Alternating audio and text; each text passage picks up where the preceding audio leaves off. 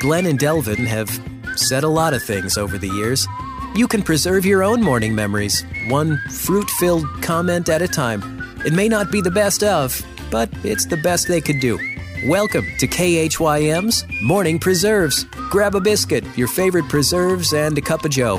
This is about to get, typical. Hey, good morning to you. Just after 6 o'clock, you're listening to Praise and Encouragement, KHYM. Mr. Kinzer, good morning to you. Hello, good morning. Maybe you knew this, and I hope I'm not stealing any kind of thunder, because I'm definitely not the sports guy, but I came across the story this morning talking about Tom Brady doing something rather odd in his final play with the Vikings. What was that? Okay, so this isn't something that you had planned, which is good.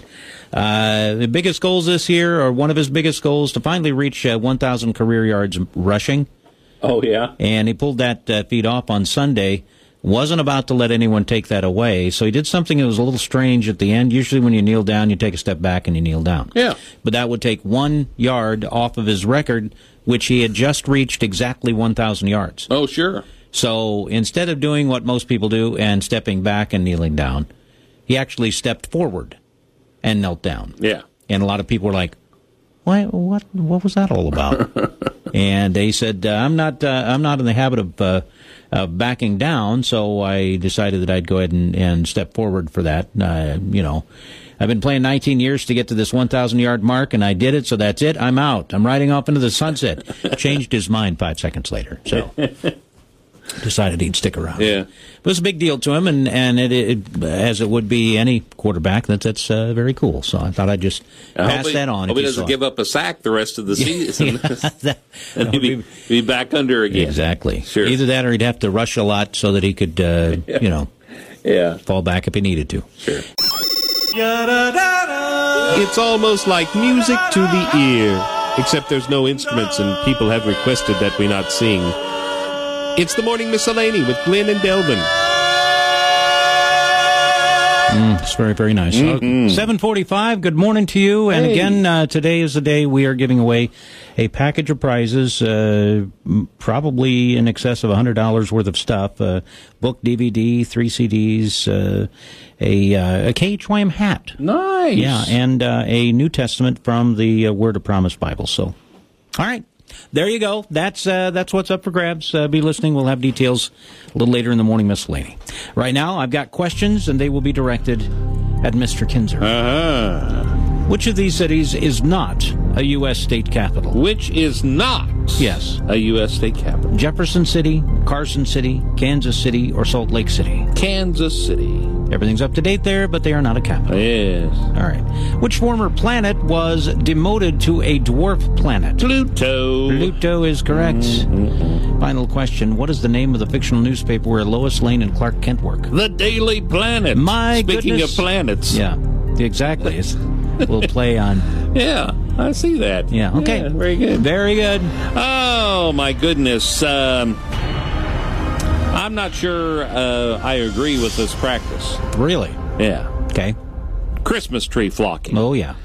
It seems like awful cruel to me, but maybe I'm misunderstanding. What exactly is Christmas tree flocking? It's not flogging. Oh. It's not...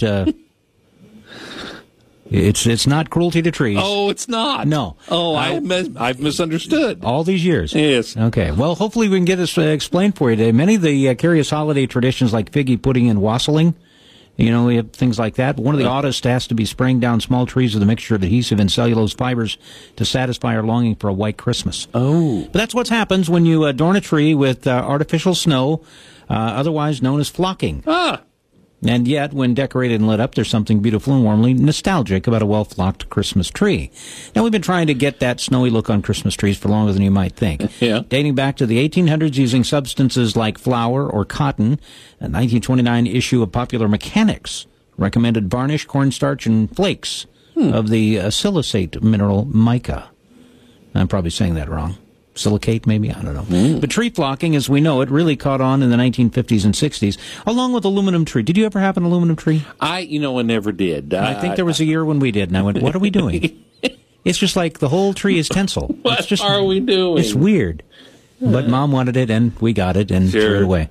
And they used to, it was like lawn darts almost. And you know how dangerous those are. Oh, sure. The little things that you'd stick into the thing on the tree, they were just this long, skinny, needle-like thing. And I'm like, so this is not dangerous.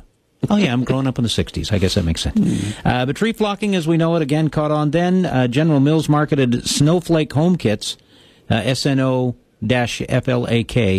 So this whole thing where we start to spell things weird, apparently we can blame General Mills. Okay. Yeah.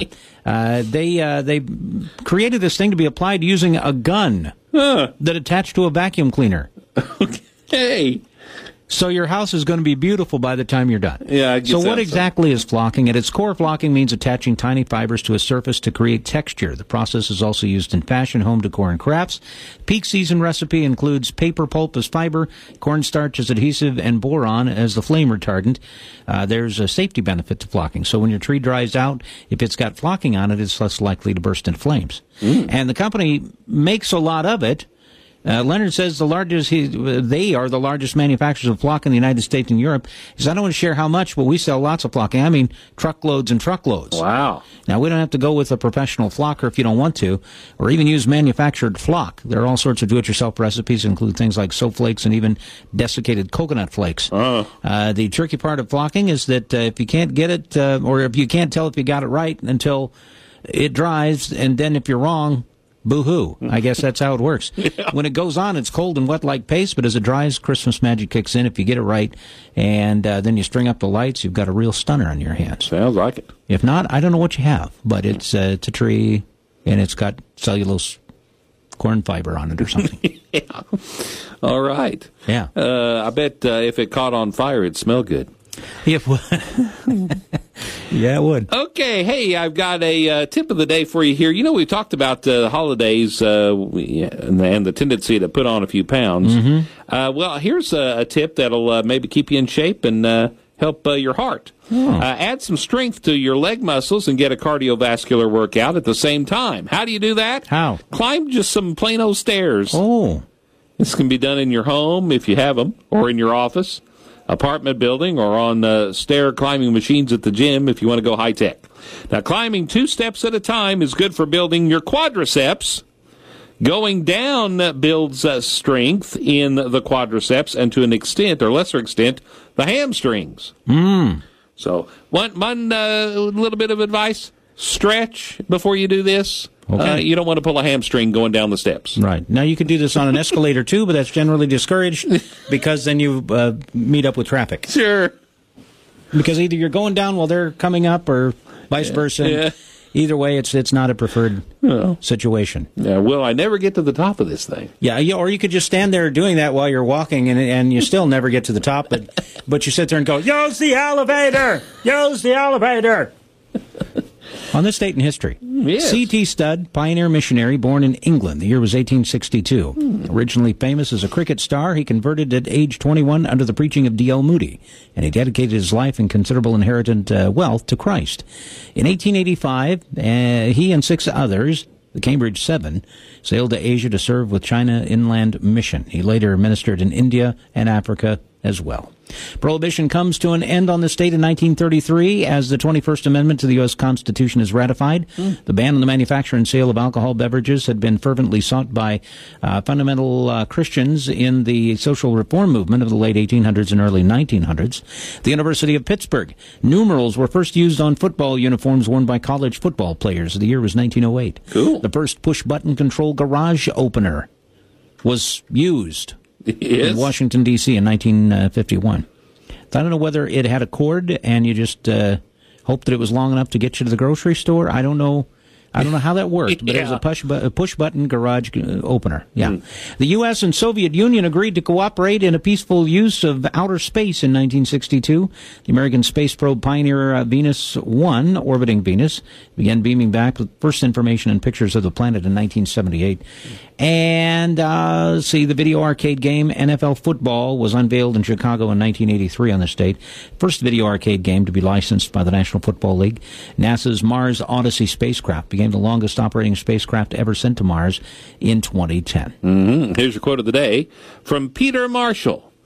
Here's what he said. I like this. It says, may we not spend Christmas or observe Christmas, but rather keep it. Ooh. Yeah. I like that. All right. Well, here's something I'm certain you know, because we've talked about it several times over many years, but it has to do with Bing Crosby and something that happened during the war. Mm-hmm. All right? When Saigon fell, the signal for all Americans to evacuate was Bing Crosby's White Christmas being played on the radio. All right. 7:53, ladies and gentlemen, with Elvin Falls. Say you'll be mine. Say you'll be my beloved. All right. You're my beloved. Okay. Now, that's what was going on in Wichita, Kansas, where we're headed, where the Prince in the Nutcracker had a special present for his favorite ballerina during a performance of the Holiday Classic this week. The Wichita Eagle reporting. Allison Evans was playing the Dewdrop Fairy at the Metropolitan Ballet production on Sunday in Wichita. Mm-hmm. When her boyfriend, Dalton Rupp Meinert, dropped to one knee and proposed right in the middle of the performance. Even though he'd never danced ballet in his life, Rupert Meinert broached the idea with the choreographer Jill Landreth before rehearsals began this summer. They hatched a plan to make him the prince. Evans says she thought the decision was hilarious when she first heard it, but Rupp Meinert says the thing that made him the most nervous was trying to remember the choreography and not the proposal. The crowd included about 40 to 50 of their relatives and friends. Oh. Yeah, kind of in the middle of the Nutcracker. And I can just imagine his dancing, it's lovely, it's beautiful, and then he gets down on one knee and says, but so will you be my beloved. That's the part that gets me right there. Sure. Right there in the heart. 7:54, and you've got something else, I think. Yeah, I wanted to, today is the memorial service for George H.W. Bush. It's the National Day of Mourning, as declared by the president, to remember the 41st president. And I just wanted to share one little thing that, I never got the chance to meet him personally. But one of the things that I really enjoyed a few years ago, he wrote this book and actually put it together called All the Best, George Bush, and it's a collection of his letters and other writings from the time he was a teenager to probably about 15 years ago. And he never wrote a memoir, but if you read this book, and I'm sure you can pick it up anywhere, you really get a sense of who this man was and all the things that his life touched throughout our nation's history, from World War II through his presidency and beyond. And it's really great. So anyway, I really enjoyed it. So it was 2002 when I read the book. I wrote him. I wrote him a letter telling him how much I enjoyed the book and how much I appreciated that. 2 months later, he wrote me back. Really? He did, and I have the letter right here. That's just a short note, but it was on May 1st, 2002. He wrote, Dear Delvin, your wonderfully thoughtful letter just came across my desk, and I'm writing you to say thank you. Although I was never really interested in writing a memoir, historians can decide the ups and downs of my time in office. I did want to let others know about what I call heartbeat, and he put that in quotes. And he says, kind words mean a lot to me these days, and Delvin, yours were sure appreciated. All the best, George Bush. So, yeah, when he passed away, I had actually forgotten about this thing. It was on my bookshelf, and on Sunday, I remembered it, and so it's kind of a special thing. I just wanted to share it. He was, however you thought about his politics or whatever, a man of integrity and a man that really gave us a good example of what it meant to be a family man. Well, you, my friend, are full of surprises. I had no idea. Yeah. That's exceptionally cool. Thank you. Well, you made it through another set of audio preserves. Some will be tastier than others, but all are selected for freshness and taste. Morning preserves are part of the KHYM family. We're a listener-supported ministry and welcome your partnership. Find out more about what we do at kHYM.org or look for us on Facebook.